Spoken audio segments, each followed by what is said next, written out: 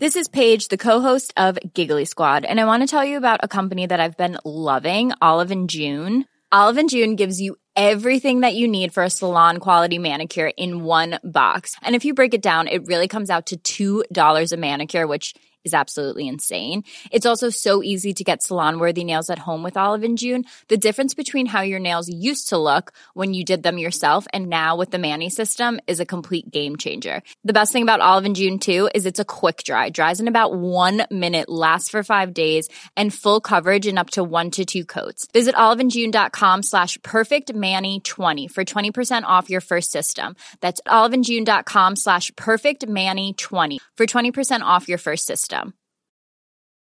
When you're ready to pop the question, the last thing you want to do is second-guess the ring.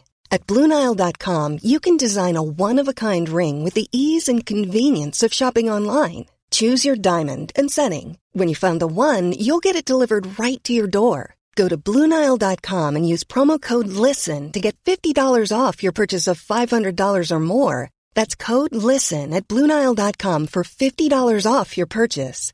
BlueNile.com, code LISTEN. Mom deserves the best, and there's no better place to shop for Mother's Day than Whole Foods Market. They're your destination for unbeatable savings, from premium gifts to show-stopping flowers and irresistible desserts. Start by saving 33% with Prime on all body care and candles. Then get a 15-stem bunch of tulips for just $9.99 each with Prime. Round out Mom's menu with festive rosé, irresistible berry chantilly cake, and more special treats. Come celebrate Mother's Day at Whole Foods Market. You are listening to Missed Apex Podcast. We live F1.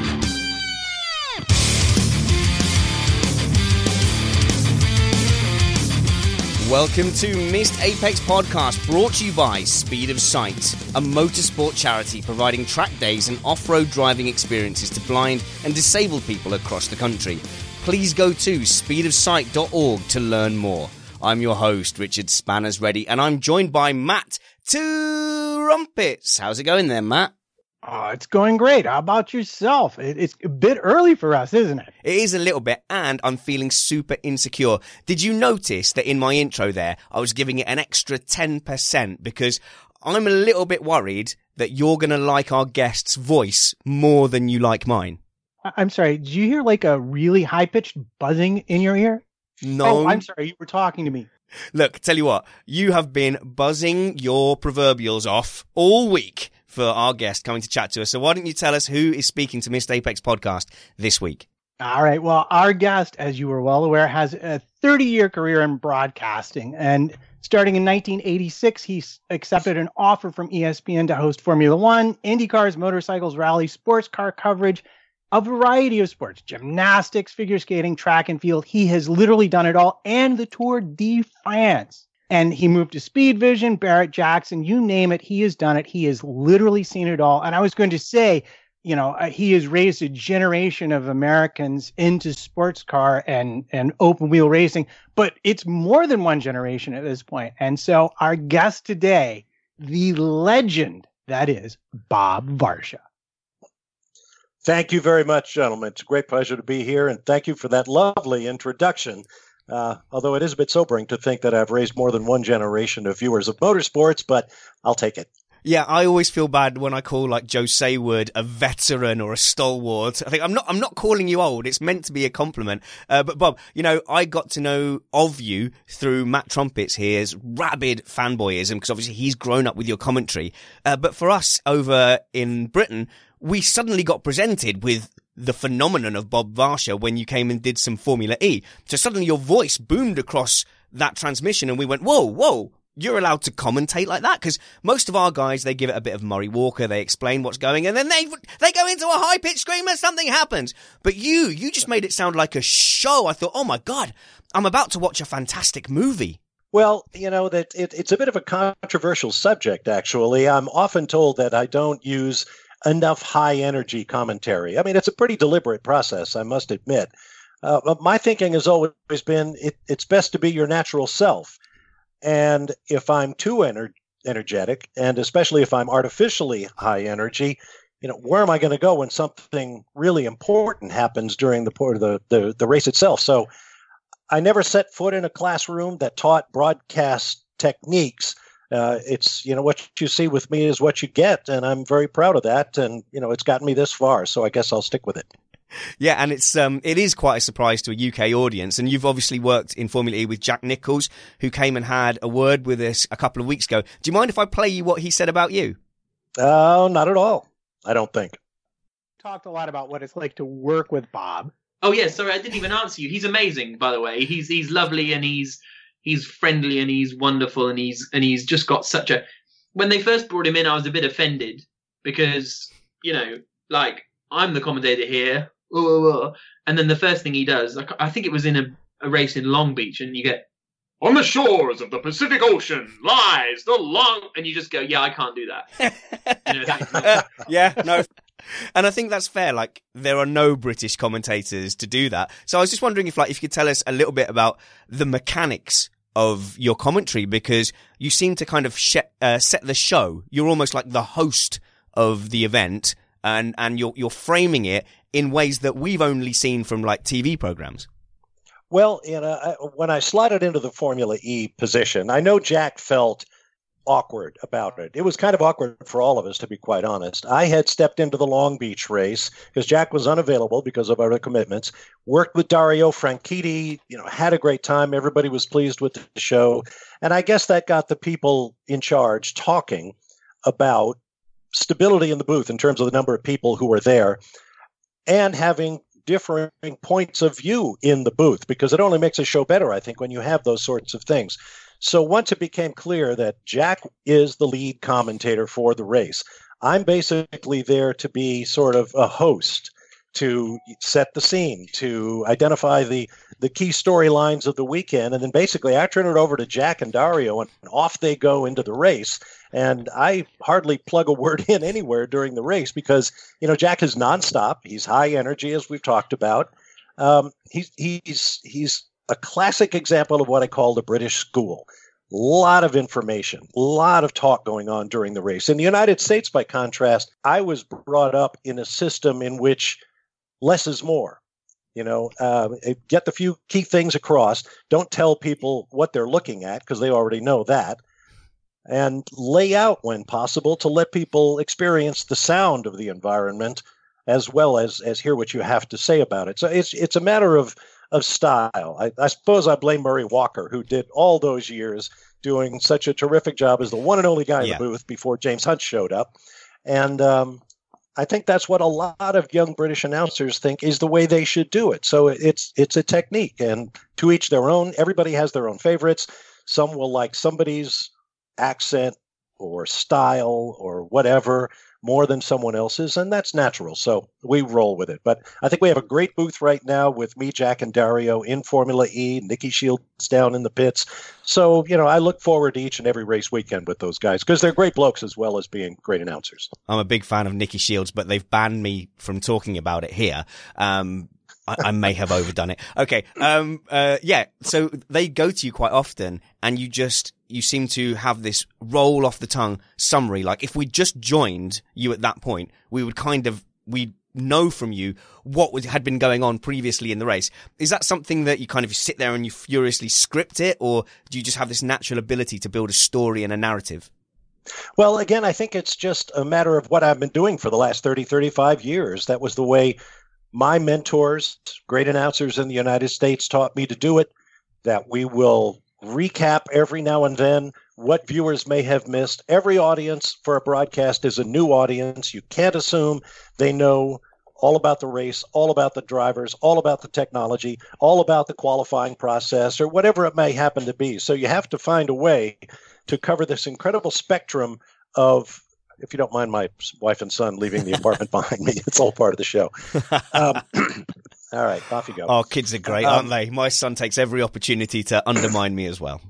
Right. But there are certain things you have to do for everybody in the audience, from the least sophisticated to the most sophisticated fan who's watching the show. And that's the high wire act, and that's part of the challenge and the fun. That's an interesting thing you just stepped on there, because in the UK, the commentators always seem to go to a very educated audience, and it's hard to drop in. And I've noticed that even when I watch like established US sports, they do bring it right down so that you can understand what's going on. Do you think that's cultural? Is that something the network set out? I think it's probably a little bit of both. You know, there are a lot of people watching while the broadcast goes down, and they make comments and give instruction or suggestions as we go along. And, you know, again, it's just a part of the cultural thing. It's just the way TV is done. All of us as announcers grew up watching other announcers, and we all had our favorites, and we all want to be like them. So we've adopted certain of their techniques, and, you know, and that's how it works out. Yeah. And speaking of which, you know, you mentioned mentors and inspirations. Who were when you were growing up? Like, who did you model yourself on? Who did you look towards? If I was going to do this, this is how I'd like to do it. Well, I should start by saying that becoming a television broadcaster wasn't always my goal and my dream, and not something I prepared for religiously and did broadcast to the radio in my bedroom at night and that sort of thing. Excuse me. My career kind of came out of left field and just knocked me flat. I had an offer. I took it. And next thing I knew, I had work, and I just kept going from there. I mentioned earlier, I never took a broadcasting class. I never got a degree in the subject. I just learned on the job and kept going. I've got to say, as somebody who's got to adulthood in probably the wrong profession and is now very late trying to become an international media icon, can you walk us through very slowly the steps where you suddenly became an international media icon? It's quite an interesting one. Yeah, I was just going about my business. I believe you were studying law. And in fact, were you a practicing lawyer? I was, in fact, a practicing lawyer, and I had sort of a previous athletic career as a long-distance runner. I went to a couple of U.S. Olympic trials and a marathon, and was involved with a large running club in my hometown of Atlanta. And our main event every year was a big 10K foot race on the 4th of July weekend. They now get 65,000 people running through the streets of Atlanta on the 4th of July, called the Peachtree Road Race. I organized that race for a couple of years and then sort of went back to practicing law and thought I was done with it. And out of the blue, I got a phone call from the Turner Broadcasting Company based in Atlanta under broadcasting maverick Ted Turner. And they asked me if I would help them broadcast the race. They wanted to do the race, never had been done before, but nobody there, none of the traditional broadcasters knew anything about the running sport and about Atlanta and about the event. Somewhere out of nowhere, they got my name. I went, did the broadcast with some well-known figures from the local scene there. We shook hands, walked away, and I thought that was the end of it. But about 6 weeks later, I got a phone call asking me if I wanted to audition for a job on a semi-regular basis. So I thought, well, that might be fun. Next thing I know, I'm reading news blurbs in the commercial breaks in the overnight movies at about 2 a.m, knowing I had to be up the next day to go into the law office and push that stone up the hill for a while. So, yeah, I'm feeling that pain at the moment, Bob. Yeah, you've got to go into the office and go, literally no one here is listening to me. I need to get back to a microphone. Right. Well, I don't mean to cast aspersions on the practice of law. That was fine. It's a great, honorable profession for lots of people, but it wasn't for me. And if I'm honest with myself, I wasn't happy. But as luck would have it, it was a great time to be at Turner Broadcasting and CNN and all those places. So I put my hand in the air for other jobs and went from one place to another and finally rotated into an independent production company doing motorsports. So suddenly, at the age of 30, I'm suddenly a cub reporter going to all the sports car races across the United States and acting like an expert and learning as rapidly as I could, paddling furiously under the water. Through them, I met folks from ESPN. They said, will you come and host our shows? That was another very small company at the time. From there, CBS, ABC, I just had all of these opportunities open up, and I was very grateful for them, but it was all very random, very serendipitous. As serendipitous as that first call to go do Formula One in the late 80s, because Sir Jackie Stewart just didn't seem to want to do it anymore. But along the way, you asked about mentors. I worked with a guy named Ken Squire, who is a Hall of Fame NASCAR announcer. Dave Despain, now retired, terrific motorcycle guru. And actually, at that first Formula One race, I found myself working with an expert commentator by the name of Chris Economaki. who at that point was an elderly gentleman who was an absolute icon in American sports broadcasting. We lost Chris several years ago, but he invented the position of the pit reporter in motorsports worldwide and was very good at it. So we spent that first Austrian Grand Prix with Chris schooling me and the rest of the world about Formula One as we sat through the first double red flag race in the history of F1. But that's another story. From there, off we go. And now here we are with Formula E and some sports car things. I've covered a lot of different sports during my ESPN years, gymnastics, swimming, archery, water skiing, snow skiing, on and on and on. It's been a great ride, and I'm very grateful for all of it. The chat room is loving you being on, Bob. I can't read half the comments. Pretty much all of them are huge exclamation mark. Oh my goodness, it's Bob Blinken-Varsha. I know. Wow. People were saying about you saying it's very serendipitous. They're saying, no, it's not. It's your voice. Presumably you had that voice the whole time. Yes, I can take no credit for my voice. I just thank Mom and Dad. It's what I had. So what it's kind of like my hair. Oh, yes. Well, Matt, I think you want to compete on that front, don't you?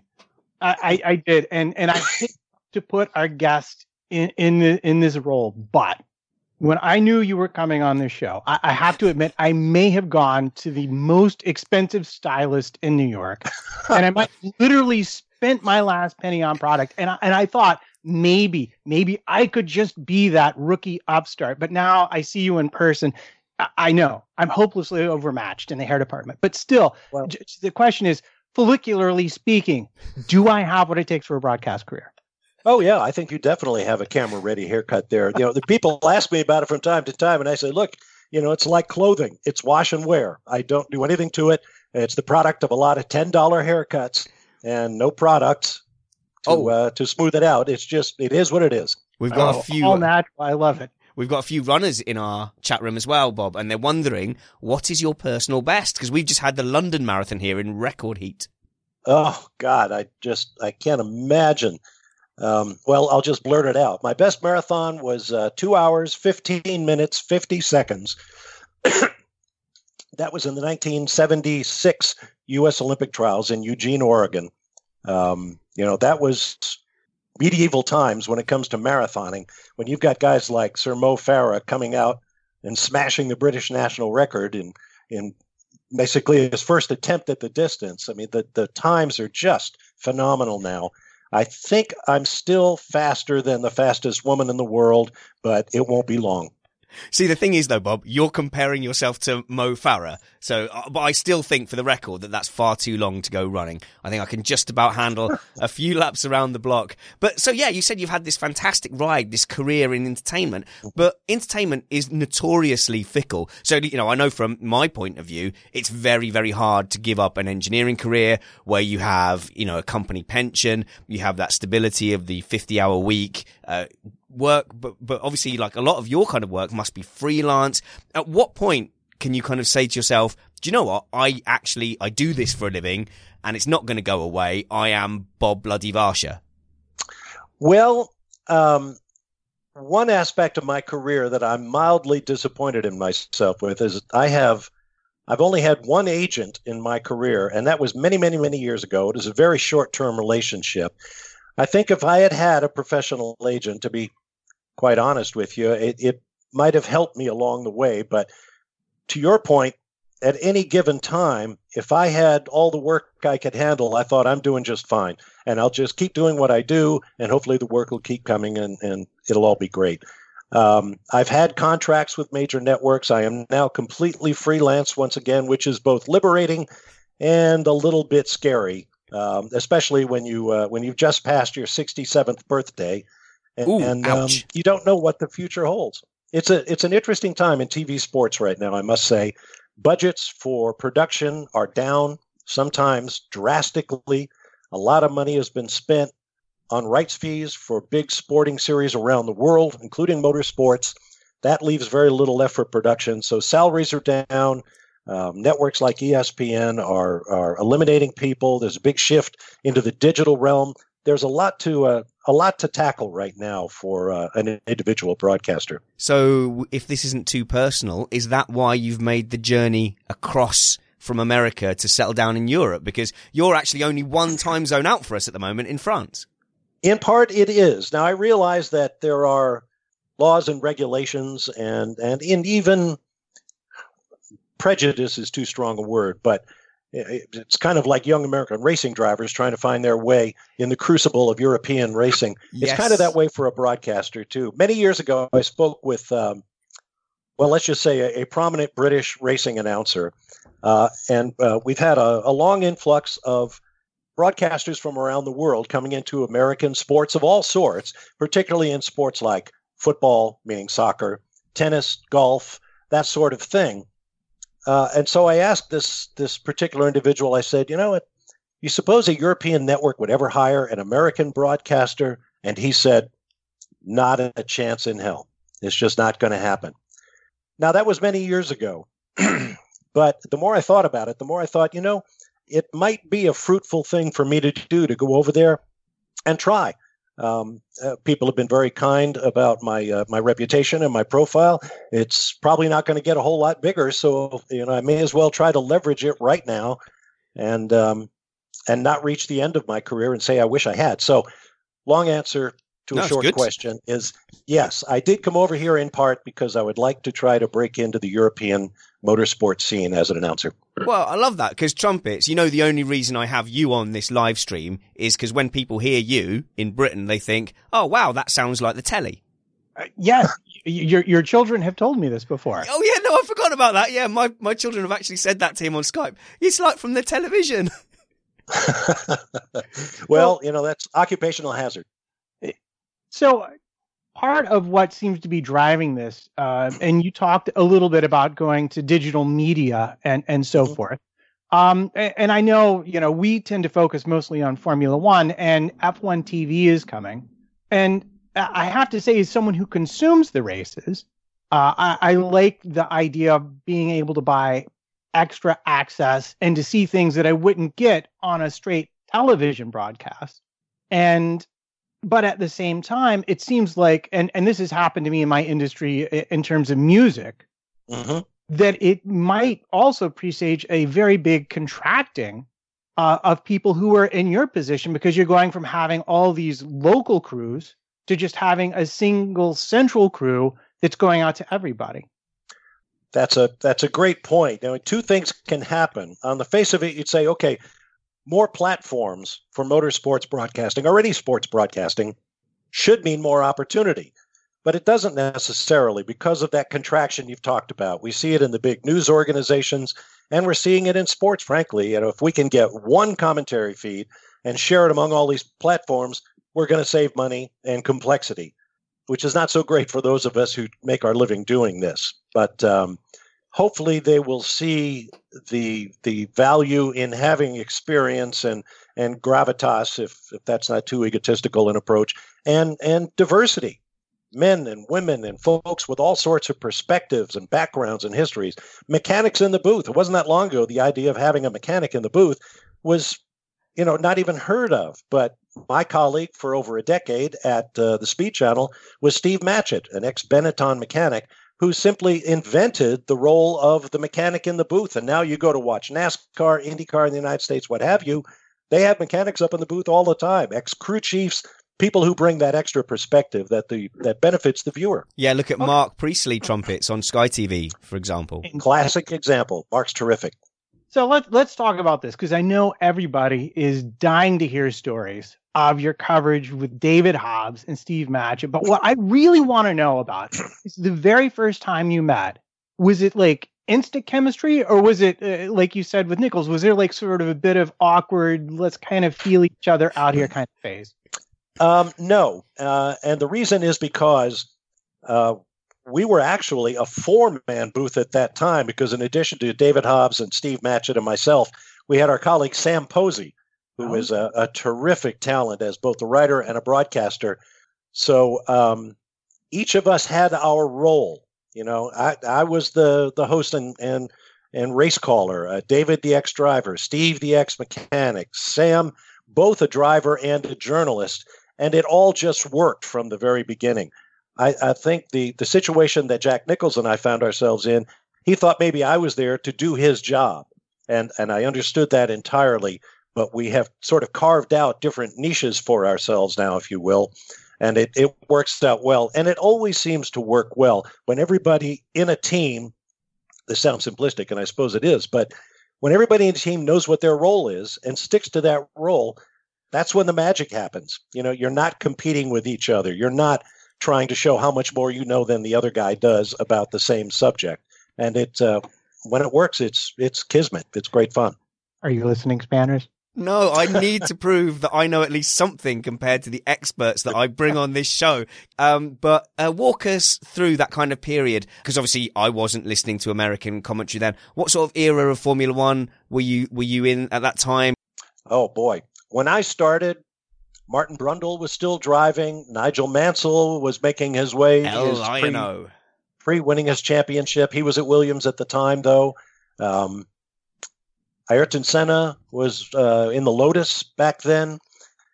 So it was that generation. We had Piquet and Senna and Prost and Mansell all on track at the same time, and it was a wonderful era. Of course, we think any era can be wonderful until those guys are no longer there, and then you realize what you missed. But I stayed with the sport.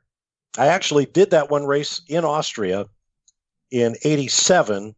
Then in '88, ESPN went with a different lineup. And then in '89, they asked me to come back and jump back in with David Hobbs. So that's when David and I started full time, 1989 on Easter Sunday in Rio de Janeiro, where it was 150,000 degrees out. And I actually won that race. It was a big crash. Gerhard Berger and Ayrton Senna took each other out. And I think Nigel won, in his debut with Ferrari. Anyway, great days. Oddly enough, David and I went along for a while, and then when we went to Speed and we expanded the booth, it was because we had so much on our plate that David and I could not work together. We had the classic conflict between the 24 Hours of Le Mans and the Canadian Grand Prix. So the wiser heads at Speed decided, well, we'll send David off to do the Formula One race, off to do Le Mans, because he raced there 20 times. And we'll bring somebody in to work with Bob on the Canadian Grand Prix. And that's when Steve Matchett made his first appearance, because our producer, a fellow named Frank Wilson, had read Steve's books, Life in the Fast Lane, and so on. So he knew that Steve had a big background in Formula One. And, from then on, like a bunch of, pound puppies, we all wound up in the same household and stayed there for over a decade. Okay, so now, boy, do I have a million questions for you, but I'm going to ask the one that's next that I've actually written down, which is, the three of you were together for a pretty long time. Now I've been married a pretty long time. I think Spanners is getting there. And I know that no matter how good your relationship is, you do kind of hit that point where the people around you will do that thing that sort of makes your eyelids start to twitch a little bit. So I got to ask, was it like Matchett leaving empty Red Bulls around the studio, or maybe Hobbs taking up 2 spots with his Jag? I mean, what was it? Come on. Well, I won't say there weren't moments where we sort of rubbed each other the wrong way, but I will say I worked basically 25 years straight with David Hobbs. And just about every time we see each other these days, at some point he will say 25 years and never a crossword between us. And that's absolutely true. Okay. Not because it just happened that way, but because we had enough respect for each other that we made sure that it happened that way. In organizations as they get larger, inevitably things are going to crop up. I don't think anybody had a particular habit, though. Hobbs tends to fall asleep a lot. David fell asleep on the starting grid for the Indianapolis 500, but I'll let you read his book in which he talks about that. It's called Habbo, and it's a great read. Sam was always brilliant. Being around Steve was always great fun. But gosh, I've worked with so many people in that role. Before I got back to David, I spent years at ESPN doing Formula One with John Watson and Eddie Cheever and Derek Bell and this whole litany of ex-drivers that came and sat in the booth with me. Derek Daly on that sad weekend in May of '94 when we lost Roland Ratzenberger and Ayrton Senna. That was forever burned into my memory. Lots of lots of great stories over the years, but really no hard times, no screaming matches, no headsets being thrown on the table, none of that sort of thing, which, I don't know, maybe we're just lucky. Dan L in the chat room there is asking, is this because Hobbs was 8 scotches deep before the shows even started?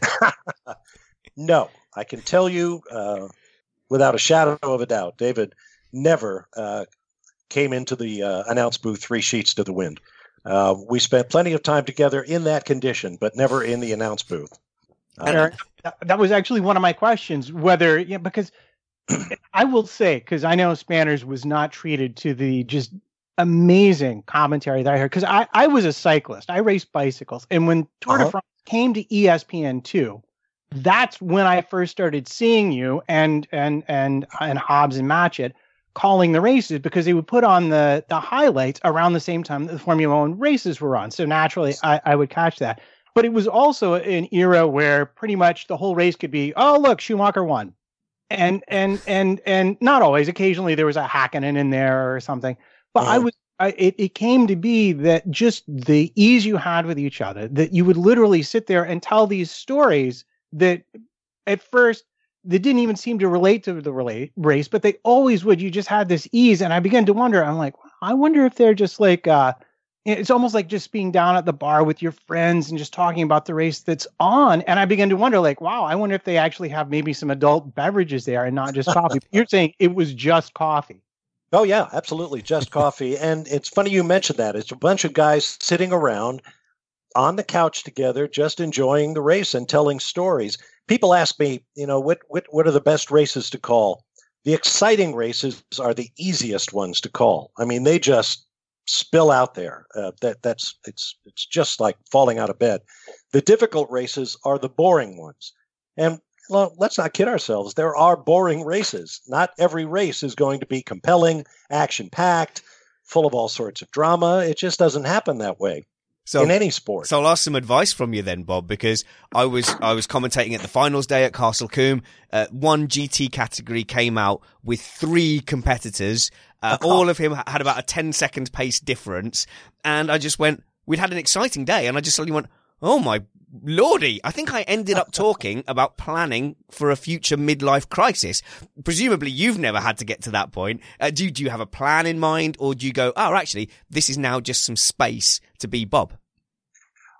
I think it behooves you to think about those situations as a professional announcer in advance. What am I going to say here? What am I going to say? Yeah, I didn't do that. And I hate to bring it up, but one of those situations, and it came up in '94, is a fatality.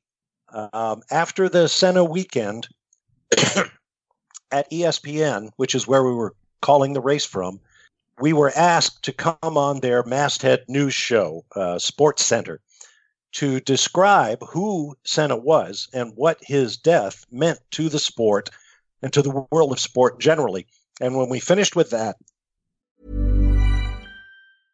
quality sleep is essential. That's why the Sleep Number Smart Bed is designed for your ever-evolving sleep needs. Need a bed that's firmer or softer on either side? Helps you sleep at a comfortable temperature? Sleep Number Smart Beds let you individualize your comfort, so you sleep better together. J.D. Power ranks Sleep Number number 1 in customer satisfaction with mattresses purchased in-store. And now save 40% on the Sleep Number Limited Edition Smart Bed for a limited time. For J.D. Power 2023 award information, visit jdpower.com/awards. Only at Sleep Number stores or sleepnumber.com.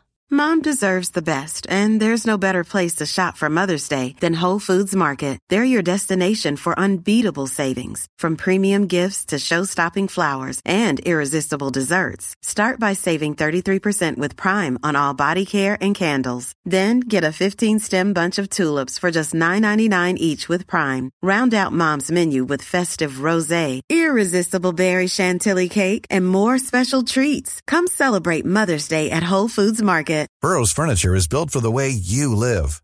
From ensuring easy assembly and disassembly to honoring highly requested new colors for their award-winning seating, they always have their customers in mind. Their modular seating is made out of durable materials to last and grow with you. And with Burrow, you always get fast, free shipping. Get up to 60% off during Burrow's Memorial Day sale at burrow.com/ACAST. That's burrow.com/ACAST. burrow.com/ACAST. One of their young announcers, young then, a fellow named Chris Fowler, said, can we go grab a bite of lunch? And I said, sure. So off we went. And throughout lunch, he kept peppering me with questions about what do you do when something like that happens in front of you? And my answer to him was, you just have to be ready. There are certain rules that we follow about not speculating about someone's condition. But if it's going to happen, you need to be ready to say something at the time. And it's best to be prepared for that. And so that's what I do.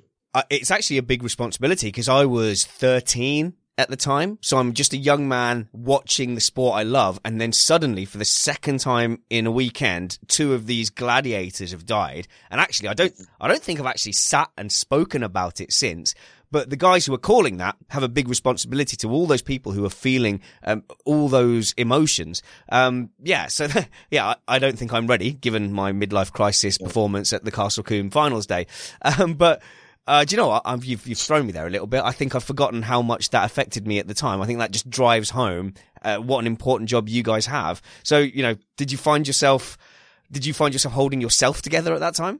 Well, there was a certain amount of that. I think we were all numb by the time Senna's accident took place because we'd already had, in addition to the Ratzenberger crash, Rubens Barrichello had thrown the Jordan up into the fence. He was not able to compete that weekend in a horrific crash.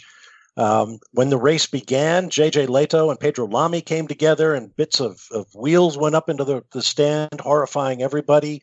Michele Alboreto had a crash in the pit lane that I recall hurt some mechanics. It was just such a black weekend in so many ways. You just, as I say, you were just numb when it was all over. On a more benign note, like your Castle Combe situation, we have the 2005 U.S. Grand Prix at Indianapolis, where all the Michelin runners pulled off the racetrack. Yeah. And all of a sudden, we've got a 6-car Grand Prix, and I can't even remember what we talked about. For that, if you've ever watched long-form cricket in Britain, where they take 5 days to play the game, we have a program called Test Match Special, where they notoriously talk about the state of the London buses, plant pots in the neighbouring gardens. But from obviously from the tragic to the benign like that, you must have a standout, monster, exciting F1 race where you went, "This is it! I am alive! This is commentary." Wow, which one would I pick? Okay, put it this way. When you eventually release a book, which tell me there's a book coming out at some point. It's gotta be a book, right? What are the top 3 then in that case? What makes the cut? I think Nigel's championship, although it was won with races yet to go, I think that imperious season in that amazing Williams Renault race car was a highlight. Red 5, the true Red 5. I think Michael Schumacher's first championship for Ferrari had some amazing races. I remember Michael at the French Grand Prix at Magny-Cours. It wasn't his first championship, but I remember him driving, and Ross Brawn came on the radio and said, "Oh, Michael, we can win this race, but I know you're going as quick as you can, but we need a second a lap faster from here to the end." And Michael is, okay. And off he goes. He drives this incredible 4 pit stop race and wins. I can't remember what year that was, but that was an absolutely spectacular performance by him. My most emotional moment, in a positive way, on a race broadcast was actually Le Mans, the year Jaguar finally broke through. When was that? 90? We all knew Le Mans was always considered a British race on French soil. Tom Walkinshaw's Jaguars had come and lost, and they always painted on the inside of the garages, "We will be back," and certainly they did come back.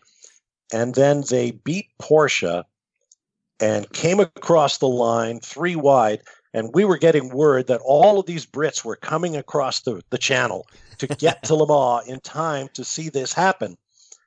And at the end of the race, the place was absolutely heaving with people, and confetti's flying through the air, and flags are flying, and people are singing, and the British crowd was so happy.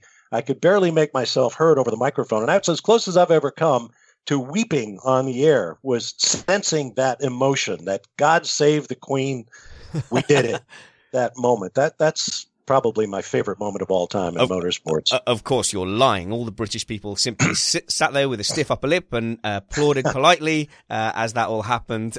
Look, I came across when we were, I was looking at Bob Varsha on the internet, as we tend to do before you have somebody on your show, and I came across Safe is Fast, where you just sat there and spent time giving long answers to young drivers, giving them advice on their career. I mean, that's an amazing thing. That must be quite time consuming just to sit and get, some random question from a 14-year-old and then type out a long bit of advice about how to get on in their career. I mean, that must be very rewarding, but also teenagers are very annoying. Entirely different from a mid-30s-year-old.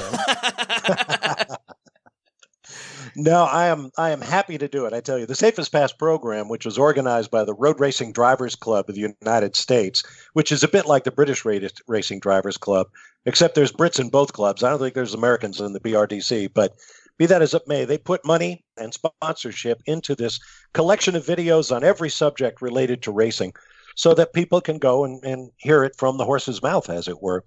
And answering the questions of kids. Yeah, there are a lot of the same ones over and over again, but that's life. That's a kid's curiosity, and I'm happy to to respond any way I can. Some of the questions there that really stuck out for me are how to deal with the media, because obviously you're the media and you've got in drivers' faces quite a lot. And we have people like Kimi Räikkönen. I think people either love the fact that he's himself, or they go, "Hang on a minute, you're on telly, mate. Cheer up."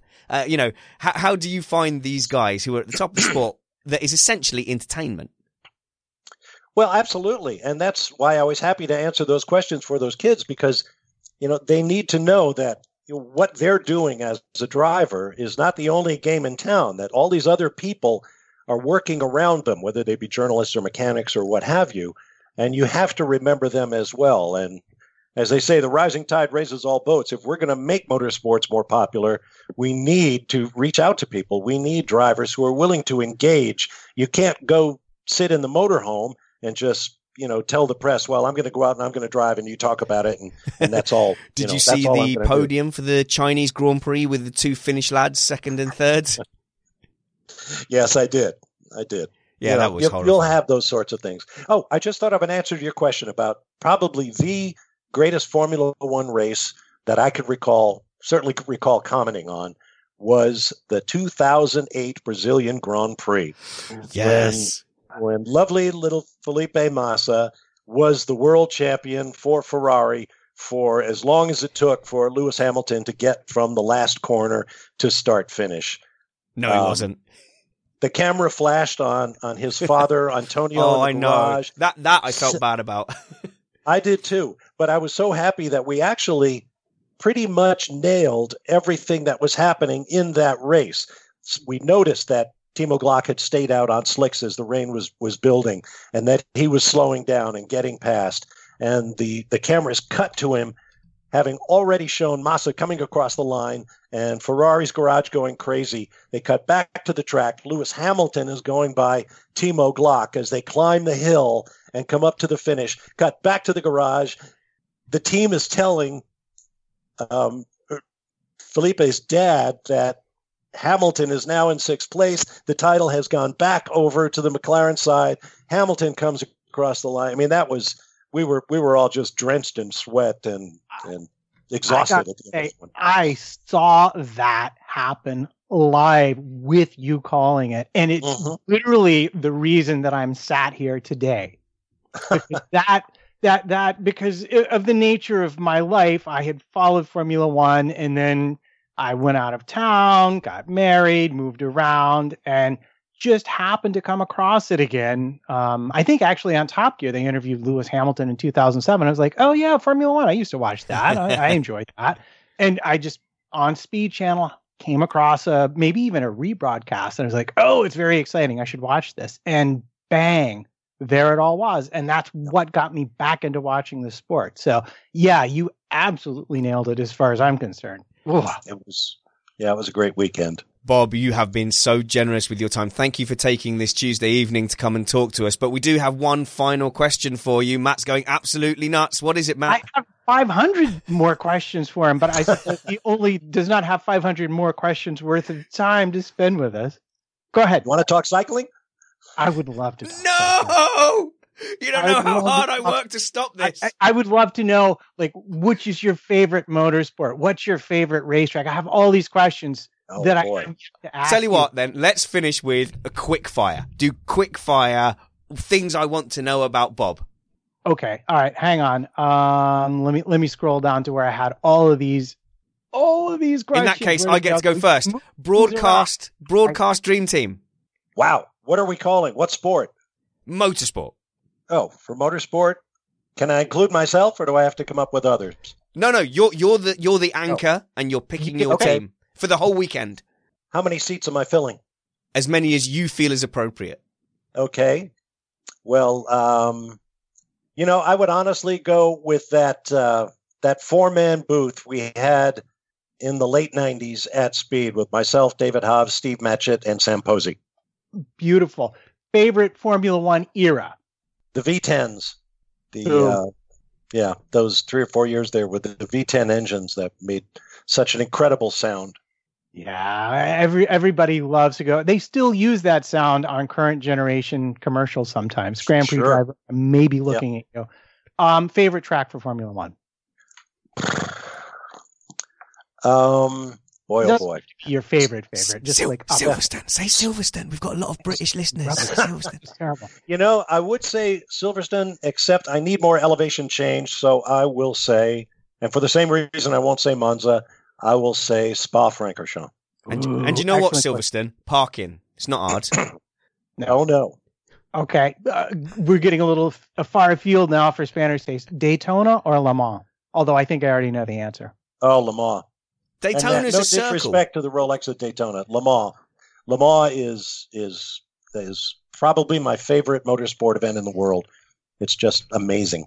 I've always when we were in Paris last, we took the day trip to Chartres, and I got off the train and I saw the sign that said Le Mans 30 kilometers, and I was like, it's so close. I really want to go. All right. So any advice for fans who might be going for the first time? I usually recommend that people go with a recognized tour organizer because they know where seats you need to be in and where you need to stay and all that sort of thing. But if you insist on going by yourself and you don't want to camp next to your car out there in some farmer's backyard, the way a lot of people do, certainly down by Arnage, I would say bring your walking shoes, see the museum, get a paddock pass, and walk around as much as you can. And don't go home at night. Plan to stay at the racetrack for the entire 24 hours. And if you can, get around the circuit. Le Mans, I always say about road racing, its biggest appeal to me is because the racetrack makes me feel like I'm going somewhere. And at Le Mans, you have that. From the bright lights of the pit area and the Bugatti circuit on the property of the ACO, you go off into the countryside in this complete darkness, down to Mulsanne Corner, back through Indianapolis, back through Arnage, and then back to civilization once again. So you really get the feeling you're going somewhere at Le Mans. Massive lap, always dramatic, always takes everything you can throw at it, and never fails to produce at least one memorable moment. One from the chat room, Prost or Senna? Senna. And actually, I just wonder, like, from the modern era, who's the driver you gun for? You're not commentating on F1 right now, so surely you're allowed to state a favorite. Well, I admire all these guys, but I will say right now my favorite is probably Daniel Ricciardo. He really seems like what you might call a proper bloke. Not too full of himself. He's certainly talented. He's at a critical moment in his career. I mean, Daniel, the interesting stat about Daniel is that of his, 7 race victories now, he has never won from the front row of the grid. He has always come from deeper on the grid than the first couple of rows. And as I say, he just seems like a good bloke, and I'll pick him for right now. Well, at least you know if he's going to win the race, he's going to enjoy it. Absolutely. I don't know about the shoey business, but no, that's okay. gross, and he should quit nuts. immediately. That's completely insane and unsanitary. Cycling. Is Bob Roll absolutely positively as nuts as I want him to be? And I have read his book, and I actually met Phil Anderson in the early 90s riding around Central Park. Listeners, I'm so sorry. Yep. Bob Key is just what you see. He's a wonderful guy. He is a font of information. He has absolutely no filter, which is the way I like, the kind of commentator I like to work with.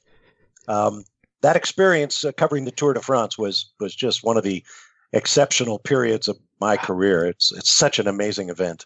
See, the chat room's leading us astray. Matt, you're listening to Dan L in the chat room. He's saying, Trumpets, ask him cycling questions. Don't worry about what Spanners wants. Mark Greenhouse saying, classic, the Columbo maneuver. Thank them for their time and then keep asking them questions. We've definitely exceeded what we agreed here, and I don't want to annoy you, Mr. Varsha. It has been an absolute pleasure to have you on. Matt, what? You can't keep the man here forever. He looks like he wants to talk about cycling a little bit more. He doesn't. You are now keeping him here against his will. Mr. Varsha, now that you're in Europe, and I really do hope you manage to break into the European scene like you're planning to, if you ever fancy talking about Formula One where the big media boys aren't listening, do feel free to drop in on Missed Apex Podcast. Is there anywhere anyone can find you online and follow your progress? I am on Twitter. I am on Instagram, though not as much. I'm on Facebook. Yeah, I'm pretty easy to find out there. At Bob Varsha. I don't even know all my sign-ins. I just leave the files open all the time. So I'm on there. You can find me. Search and you'll find me. Absolute legend. And you're going to be with Formula E for the rest of the season? I will indeed. We've got Paris coming up, and it's going to be a spectacular race. A new event in Zurich, on to New York. Nobody knows who's going to win the championship.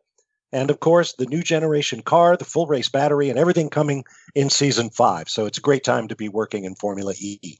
I tell you what, I know you're coming to New York. I'm certain you're going to be busy, and I'm going to be highly inappropriate. If you have the time, it would be my utter pleasure to buy you the cocktail of your choice at my favorite bar.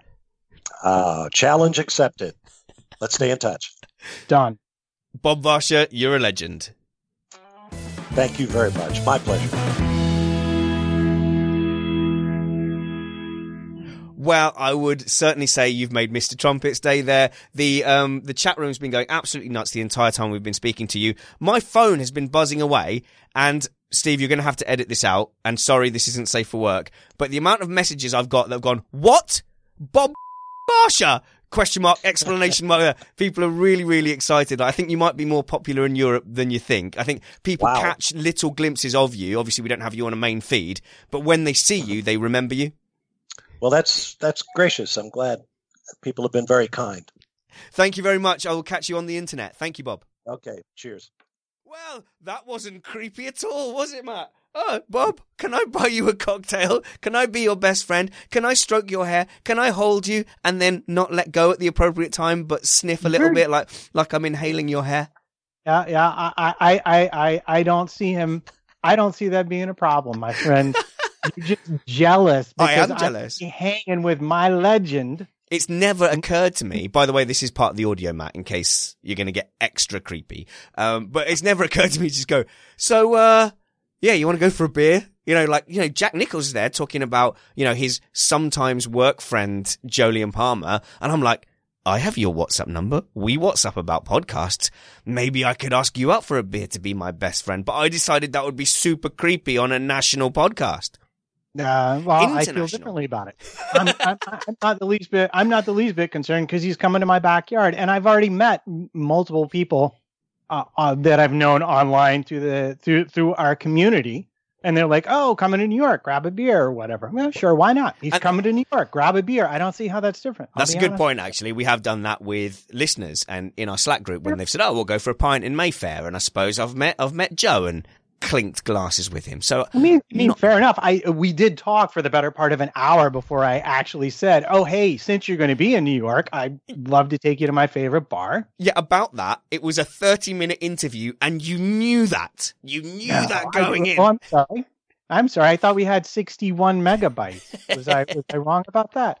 No, but When I say to the guests, 30 minutes, I try to keep to that so that they'll come back on another time. Anyway, Matt, we've got a Grand Prix in Baku coming up, and we've got a few minutes to fill of the airways, and I just want to say I am hoping that Lewis Hamilton is going to get his act together. Not just because I'm a Lewis Hamilton fan, but that surely the championship needs him to get his act together, because otherwise we're sort of feeling like Ferrari might run away with it if Valtteri Bottas is the guy that's bringing the Mercedes challenge.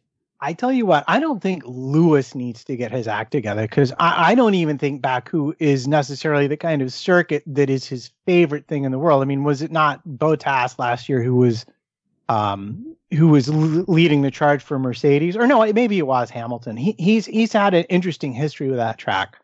But I think the people who really need to bring it are Mercedes. You know, they have had a little bit. I mean, Australia, it was fraught for them, no doubt. That should have been one in the victory column for them. Baku, they just weren't on it, and they were having Bahrain. They both start with a B. It could happen to anybody, I swear. Bahrain, they just didn't quite seem to be on it, and China, from a weather point of view, was an utter disaster for them. Their car was outside of its conditions, and they could not get on top of the setup to save their lives. So it will be interesting to see what they've done in the interim to sort out their diva that's apparently not any longer a diva. But I was just going to run through the fact that in Baku last year, we had so many people that could have won that race, and that's what made it spectacular. Obviously, Lance Stroll ended up finishing third, didn't he? Overtaken by Bottas right at the end. I'm actually struggling to remember who won. Was it Ricciardo? Was it? I believe it was. I don't know. It doesn't matter, because I was already thinking about the 99 European Grand Prix that we just got finished reviewing, and talk again. You know, it's interesting comparison, because another race where literally so many people, quote unquote, could have won it. And it's nice to see that even in this modern era, that races can still be that unpredictable. And I think it's harder for them, don't you? Because back then you didn't have the same amount of software. You didn't have the algorithms running off site and the banks of engineers getting telemetry off. And I feel like a lot of that predictive software and a lot of the software engineering that's gone into the pit wall side of it.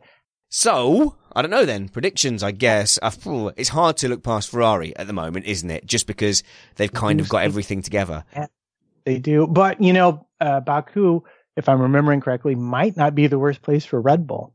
There are some like low speed corners. I'd have to look at the track again and see what it says. There might be enough corners that Red Bull might be more in the mix. I mean, they were in the mix in China because they got the extra pit stop. But generally speaking, you're going to assume that anything with a Renault and a Honda, plus a very, very long straight or not a lot of braking opportunities, is going to be at a pretty severe disadvantage to a Mercedes or a Ferrari at this point.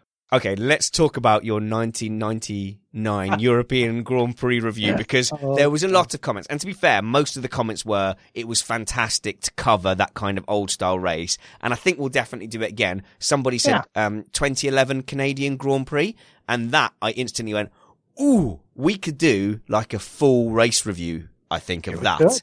And that would be a lot of fun. But then we got like an angry, was it an email or was it on Twitter? Who went, I had to stop watching after 10 minutes because of all the factual inaccuracies. Actually, the Supertech engine was in fact a Renault rebadged engine with less power specifications. You go, well, do you know what, Matt? I'm going to skip the court-martial on this occasion.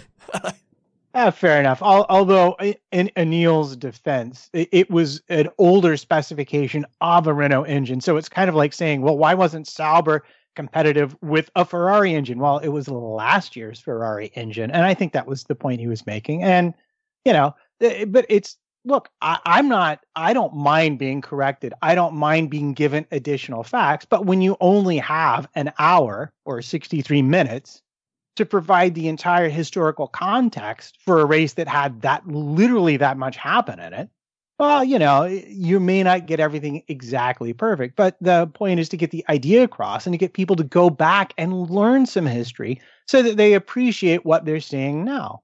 You know, there's so much history in the sport But the sport rarely, I mean, we'll tangentially mention it. And boy, talking about Bob Varsha, talking about that, they were genius. And they would see something like, oh, look, that Steve Matchett, who loved to draw on the screens, would circle something like, oh, look, I think this bolt is coming off this. And the next thing you know, David Hobbs is talking about a race from 20 years ago where some guy he knew had that exact same thing happen. And then they'd be off for 20 minutes talking about this situation. But you'd learn so much about the history of the sport while literally nothing exciting was happening on the screen. And this is where I think Jack Nicholls was wrong. And I'm a big fan of Jack Nicholls when he said about the point of covering the practice sessions. And actually, I imagine as a commentator, that's very difficult. But actually, if you listen to him and other commentators covering those practice sessions, what you get is their more kind of in-depth opinions about the race. They're not just calling what they see. They're going, oh, actually, this situation is like, do you remember that from 7 years ago? Do you remember this from 6 years ago? And it just builds a context. And even your 1999 European Grand Prix is part of the fabric and the context and the makeup of this modern F1 story. It's all related. People tend to treat races and seasons in isolation, but it's actually, it's the huge long game of watching Formula One over a lifetime and over decades that makes it such a rich tapestry.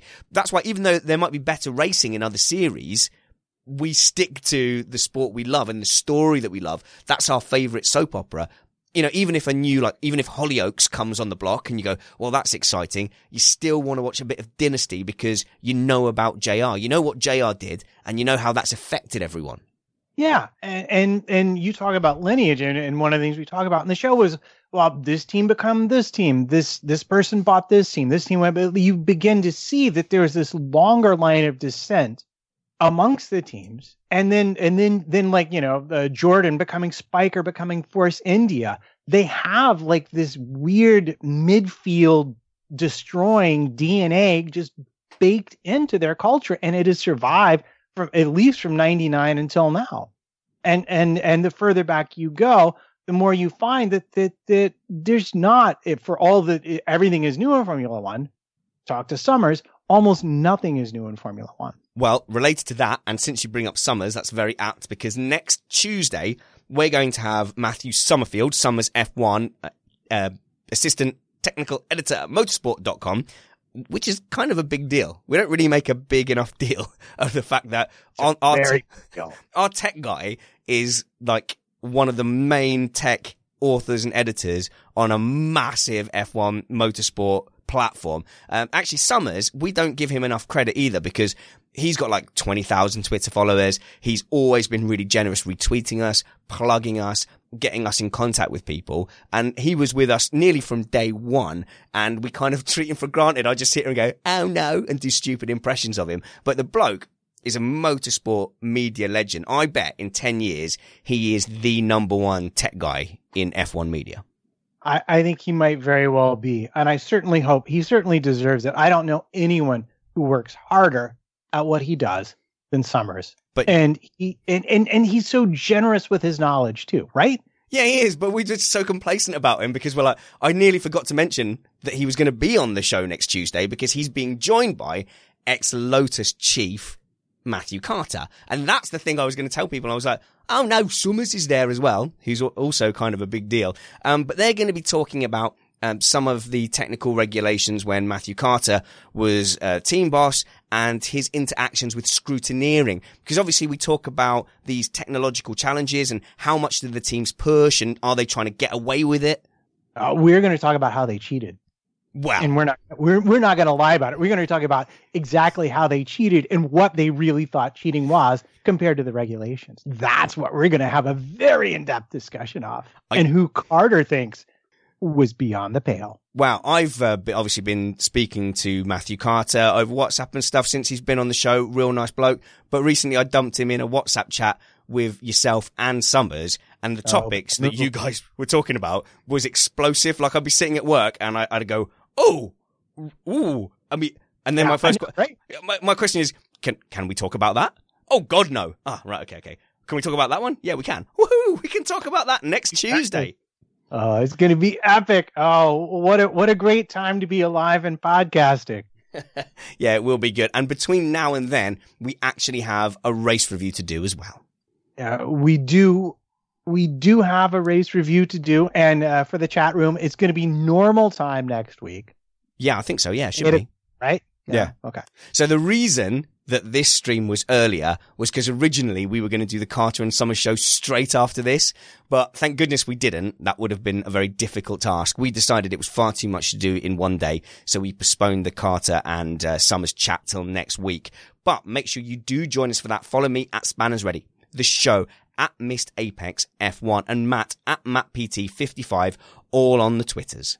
Until next time, remember that wounds heal, chicks dig scars, and glory lasts forever. This was Missed Apex.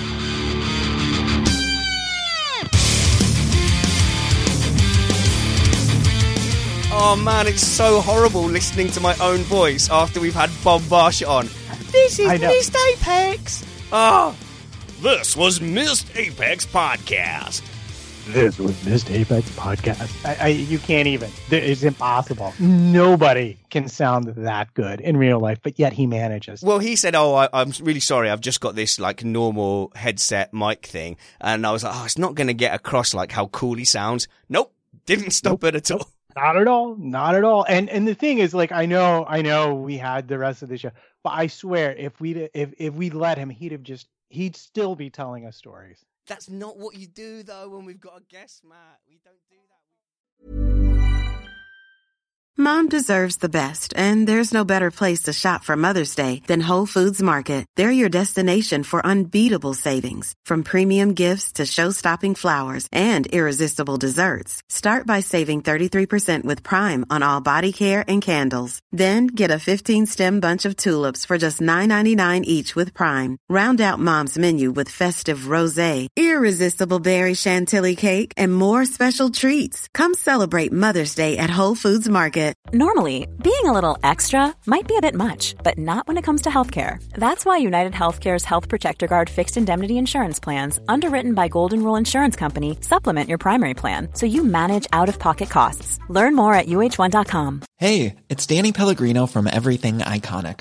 Ready to upgrade your style game without blowing your budget? Check out Quince. They've got all the good stuff, shirts and polos, activewear, and fine leather goods, all at 50 to 80% less than other high-end brands. And the best part? They're all about safe, ethical, and responsible manufacturing. Get that luxury vibe without the luxury price tag. Hit up quince.com/upgrade for free shipping and 365-day returns on your next order. That's quince.com/upgrade. Normally, being a little extra might be a bit much, but not when it comes to healthcare. That's why United Healthcare's Health Protector Guard fixed indemnity insurance plans, underwritten by Golden Rule Insurance Company, supplement your primary plan so you manage out-of-pocket costs. Learn more at UH1.com.